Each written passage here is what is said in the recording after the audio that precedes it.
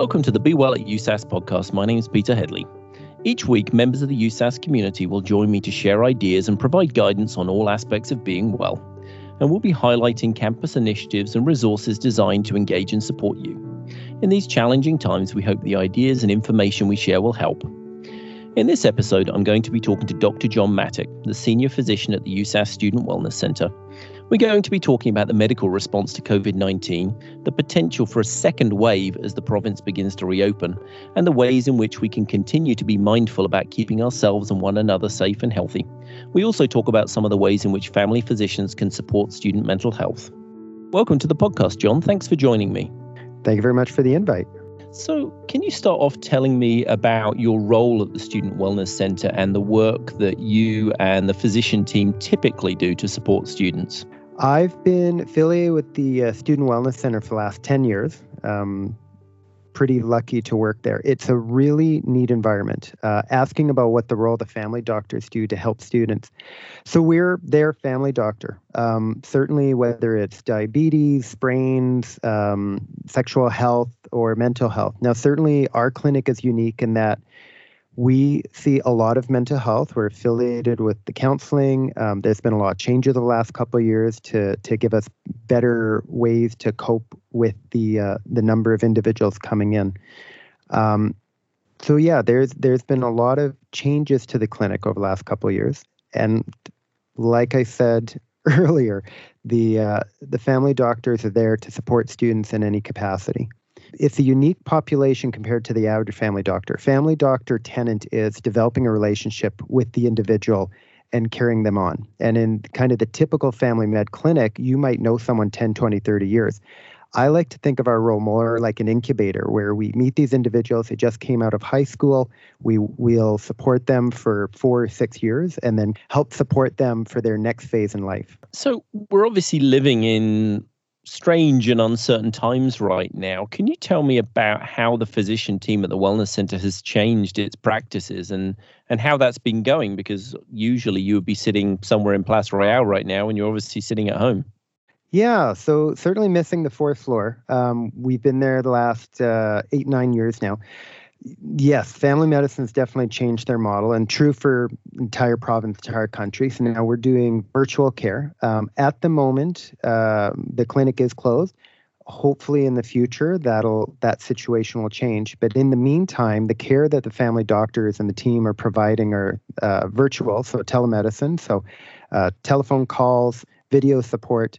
And yeah, it's definitely changed the nature of the visits with patients. So certainly some things are quite amenable to it. So any mental health, certain skin conditions, continuing ongoing health care certainly is pretty feasible. And in situations where if it's an issue with the newborn, if it's an issue with prenatal care or certain types of contraception that may have to be seen in person, those individuals we'll direct to partners in the community who can provide that care at the moment. But I think the message is that they should continue to access services as they've always have. It's a rather different delivery model right now. Very different delivery model. And yeah, certainly there are some people who think, I don't want to bug the family doctor. They're busy right now. In fact, we're actually seeing a lot of people not wanting to bother us. And that's definitely not the message that family medicine wants to put out. Definitely, we want to support students in our best capacity. And so we do encourage people to reach out, whether it's for a new issue or whether it's for ongoing issue that they've been working with their family doctor. So can we talk a little about the science and medical response to COVID? In simple terms, what is it about this particular virus that makes it so radically different and in a way dangerous from what we've encountered before? Yeah. So certainly historically, there's been examples like this before. About 15, 20 years ago, there was SARS, which was also another type of coronavirus. That one was different in that, although certainly it would hurt people quite significantly, it wasn't quite as contagious, and this one is definitely more contagious. The messaging from the health region is that you've probably heard about this message of flattening the curve, trying to limit the number of people who may pick up this infection, because the concern is that the people who pick it up, not necessarily everyone will get significantly sick, but more people than normal would get quite sick to the point where they may need quite significant help in the hospital, ventilation, intubation, whatnot. And if it all happens at once, the concern is that can overload the healthcare system, that the physicians and nurses in the hospital are overwhelmed. And so the idea of this flattening out the curve is trying to slow down the transmission, and hence all these measures of social distancing, of avoiding large crowds, of staying home, trying to slow down that transmission to a level that the healthcare system can more easily deal with it. Now, at the time of this recording, we're already well into the month. We've already seen the initial peak kind of come up and down in Saskatchewan. And so certainly we are showing that the social distancing, the hand washing, the being careful with large crowds is definitely making a difference in making these numbers more manageable for the healthcare system. And so with that, as you mentioned, as the numbers go down and spring and summer arrives, there's lots of talk and planning, and including from the government, about reopening the province and a return to quote unquote normality. And this obviously will mean that people returning to their work environments, to stores that have been closed, opening up again, and all of which will lead to greater person-to-person proximity, as we're seeing across the world as different places open. Can you share some thoughts about the practicalities of what the risks look like in reality, and the potential for what's being described as a second or even third wave of the pandemic? Yeah, so certainly, I believe the Premier had made the reference of this isn't turning a light switch on or off. This is adjusting a dimmer. And so the idea is to slowly open things up, so to speak. So with this kind of various phases of the government put out in how the province is going to slowly open up, the idea of, allowing people to start coming together. Some provinces are talking about the double bubble model, where basically you kind of pick one or two other people or maybe another family that you can actually start hanging out with. Again, you don't want to rush into it, because the whole key is to try to limit transmission, keep the numbers down. And so certainly, again, this kind of slow, gradual reintroduction into work. So again, not going into large crowds, maybe interacting with one or two other people outside of your current bubble, so to speak. Because certainly one case in a place that's not appropriate, like a nursing home, like certain environments, that can be really problematic. And so again, just kind of going with the low and slow. Again, with our population, we're looking at a university population, so generally healthy, generally well, but again, we want to help those individuals protect other people in the population as well. And I was talking to Sarah Sopved from the Student Life team, and we were discussing the idea of, still several hundred students in residences, and why there's such a great need to continue to follow the rules, whether they're inside the building or outside the building. Mm-hmm. So can you share some thoughts on the ways that people can continue to be mindful about the spread of the virus, and what they should do if they start to experience some symptoms? That's a two-part question. So I'll answer the second part first with what should they do if they feel like they're having symptoms. So symptoms, again, include fever, cough, headache, aches, pains, sore throat, chills. So all the things that seem like the flu. And in most people, it'll be a simple flu. If you're worried about that, either contact your family physician. They can go over the symptoms with you, or contact the health line at 811. Certainly, I tested the phone, so to speak, yesterday. The wait list or the wait time is much shorter now, so it's a lot easier to get a hold of them. The current healthcare model is that if there's a concern that someone could have COVID, rather than introducing it into a clinic or somewhere else, there are actual specific test sites that you can be sent to with a referral either from 811 or your family doctor.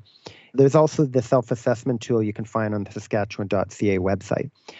If it looks likely that you may have it, they do talk about self-isolation, so staying in a location, trying to minimize contact with others. Your earlier question about students living in residence, certainly that can be a tricky situation. Again, lots of hand washing, careful how you're sneezing, doing the cough into the elbow type thing. Again, maintaining social distancing. So certainly you can be around people as long as you maintain 6 feet or 2 meters between people, and just trying to keep small groups, trying to minimize the size of groups. It certainly can be more challenging in larger buildings, but with careful hygiene, careful hand washing, being mindful, avoiding touching your face and whatnot, you can definitely decrease and limit the chance of transmission. And we've shown that it's making a difference. We know that Saskatchewan's been phenomenal in keeping the numbers down because of people following those recommendations. Yeah, absolutely. Well, I think it's just that balance, isn't it? And you mentioned about the sort of the dimmer switch analogy for sure. I think up till now there's been a certain healthy level of fear, and we and I mean that in a good way. My wife and I had a conversation about after Scott Moe or the Premier's comments on whatever it was Thursday, Wednesday or Thursday evening. We suddenly saw more people out and about and on the roads that weekend, and so I think it is for us to continue to be mindful and, as you say, to continue to follow all these practices that have worked up till now. Mm-hmm. So shifting focus a little bit, and I think you mentioned this is at the beginning. Last week was Mental Health Week, which has obviously had a rather different meaning this year compared to other years. But one of the things that I'm aware of, and you mentioned, was the significant amount of caseload work that nurses and the family physician team at the Wellness Centre have related to mental health. I wonder if you can talk a little about what change you've seen in student mental health in the last decade. And I think I particularly mean the increase in your caseload during the course of your time, and any observations that you'd make about what could be behind this change. That's a really good question. A lot of things have changed over the last decade. Certainly, we're seeing more presentation of mental health among student youth. Certainly, the clinic itself has changed a lot. The clinic used to be just comprised of family physicians and nurses. Now, we've always historically had a great connection with psychiatric service, and so we've always been strong in that area, but it's definitely grown stronger over the past decade.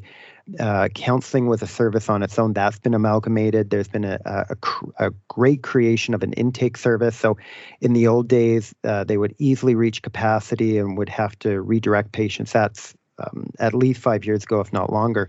And now they have capacity to welcome anyone coming to the door and helping them find what they need. Not necessarily a doctor or a nurse or a counselor, but just offering advice of if something is frustrating them or problematic for them, where they can go for help. So certainly just the way the clinic is working has really changed. In regards to the change of number of people presenting with mental health issues, there has been documented increase in depression and anxiety among young people coming from the teenage years entering university. It's likely multifactorial. It's difficult to say why. Could it be the fact that we're acknowledging mental health better now? Could it be that we have better tools for assessment? Is it the fact that there's less stigma compared to a decade ago? Those are probably contributing factors. And certainly we are seeing challenges among students who just find that coming out of high school, going into university, new environment, that the resources, that the system that used to work for them, whether it's their family or friends, has changed, and so they can be struggling quite a bit. And so fortunately, again, the clinic has been just blessed with assistance of lots of different team members, whether that's counseling, family physicians, whatever, coming together to help support students in that situation. So we are seeing an increase in those types of patients, but we're also seeing an increase in the care that's provided. And I know when we look at the figures, I think 4 of the 5 top reasons for visits to family physicians at the Wellness Centre are mental health related now. And so what are some of the ways in which family physicians can support student mental health? And I'm thinking particularly about your training to diagnose certain mental health conditions and disorders and the prescription of medication. So I kind of joke that family doctors deal very well with the medication aspect. So not necessarily everyone with a mental health concern like depression or anxiety necessarily needs medication. But that individual probably needs a family doctor. And so not just the mental illness, but for whatever else family issue that comes up, we can address with that. Certainly with our experience of seeing this topic commonly, we have a lot of experience prescribing medication for those who, when we talk and offer management, that patients are thinking, yes, that's a good option for me. So certainly depression, anxiety, a lot of people find benefit with medication with that. We have a real interest in ADHD. We've actually in the past have run support group and education series. And so we frequently see a lot of diagnosis and management of that. That's not necessarily something every family physician is comfortable with, but at our clinic, again, because of the volume, we're a lot more comfortable with it. And certainly we're fortunate enough to work closely with the psychiatrist so that even if there are more complicated scenarios, addiction, schizophrenia, things like that, we can quickly get advice from the psychiatrist in a care team model where we can actually get care delivered to the patient sooner rather than kind of having them wait in the older models where, you see a family doctor and wait a number of months before you could see a psychiatrist. And now we can actually get actual clinical information from the specialist that can help support the family doctor in that time. And I know you mentioned sort of ADHD in particular, and I guess it's worth stressing with that team model also often includes access and equity services at the university. I wonder if you could just comment upon that relationship. That's right. Sorry. Yes, that's a really important one as well. So students who are diagnosed with a medical disorder can get access for accommodation. So they bring the form in. The family doctor is happy to fill it out. Whether it's for physical concern or whether it's for mental health concern, the forms can be filled out. That's one other role that the family doctor can do to help support a student when they're in crisis. School is already tough enough with just regular school. If you already have this cognitive burden of whether it's a physical or mental health ailment, it makes it that much harder to succeed academically. And so it just makes sense to try to give them every tool possible to succeed. And so for, let's say, students from outside of the city or the province, or even students who are traveling internationally, what are some of the considerations when they first arrive? Can they just come and see you straight away? Do you simply become their family doctor? How does that work? So if a individual comes into the clinic, if they've never had a family doctor before, we automatically will accept them. There's no question. That's especially true for international students. They're the ones who sometimes have additional challenges because they've never encountered Canadian healthcare before, let alone seeing a family physician. In terms of kind of students coming from town, certainly if they have a family doctor, we encourage them to continue that care model. Although certainly we also have the occasional student who kind of goes, you know what, that's my parents' doctor. I've never really been comfortable. I think I'm comfortable seeing someone new now in this new stage of life. I'd like to get my own doctor, and happy to welcome those students as well. For students coming in from other provinces, we do encourage them to bring their old health records and medications when they do come to our clinic. And again, it depends on what the reason is. If it's more kind of general family med issues, thyroid medication, diabetic medication, whatnot, they can certainly come and see us right away. If they are coming in with mental health concerns, we do like to set them up with kind of the whole team at the clinic. And so there is the intake service who can get them hooked up both with the family doctor and a counselor if indicated.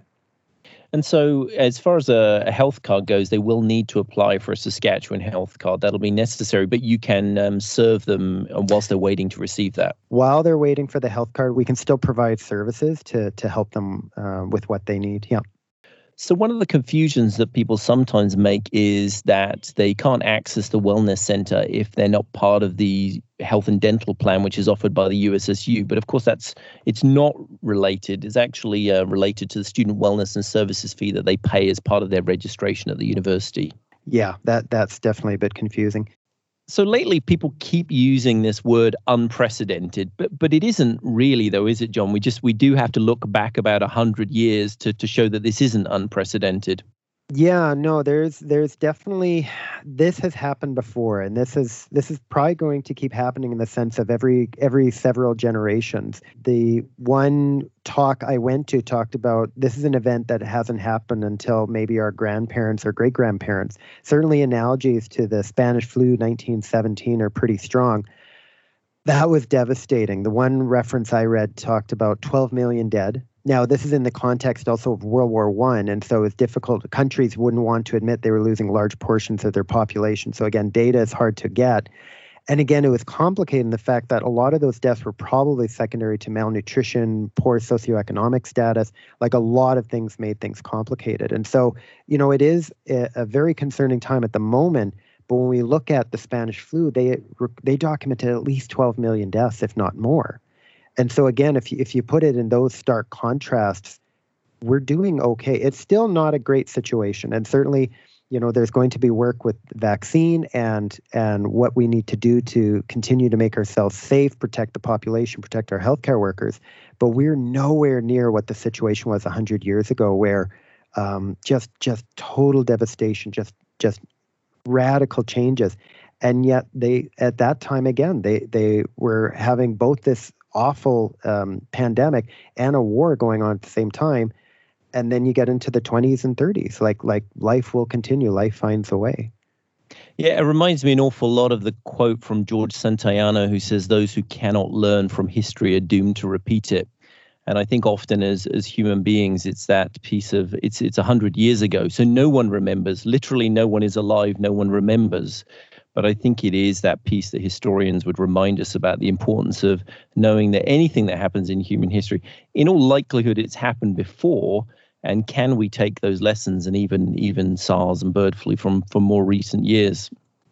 So one of the things that I'm asking all guests to share is one thing they're doing right now to support their own well-being, perhaps something that brings them joy or a sense of connection. What's that thing for you at the moment, John, and how are you finding that helps? I think I'm going to cop out and go with 3, and I'm going to say family, friends, and food. Family, I've got 3 lovely little children at home and a wonderful wife, and so making sure I spend time with them just to decompress, enjoy the moment, play lots of Star Wars Lego. Family, definitely. Friends, just making sure you reach out. Social distancing doesn't mean social isolation. And so just making sure you're grounded with your friends, making sure you have a good laugh. And then lastly, food.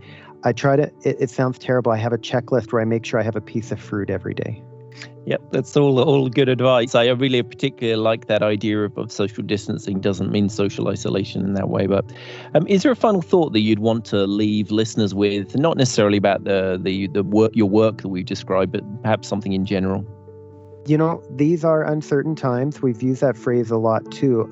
I look to the World War II veterans who were through, it's almost 80, 100 years ago, the things that they had gone through. And they had gone through 5 years of very odd times, and they came out through the other side.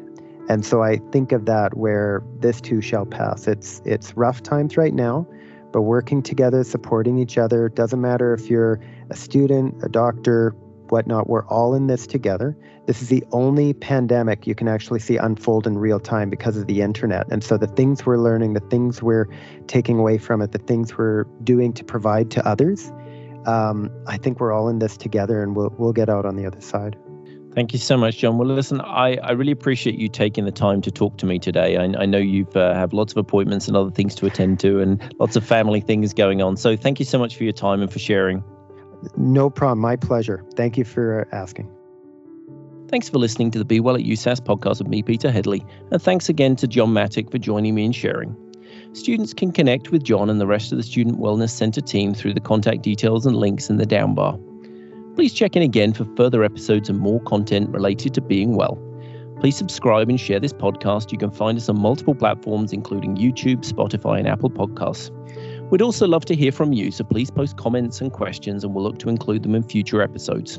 Also, if there's someone you'd like to see as a guest or a topic you'd like us to cover, or even a reaction to an episode you want to share, please write to us at bewell.podcast@usask.ca.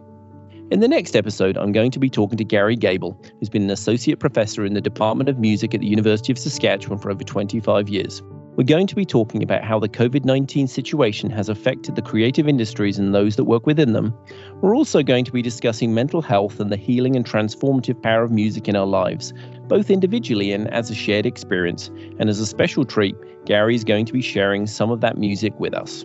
So until next time, stay safe and be well.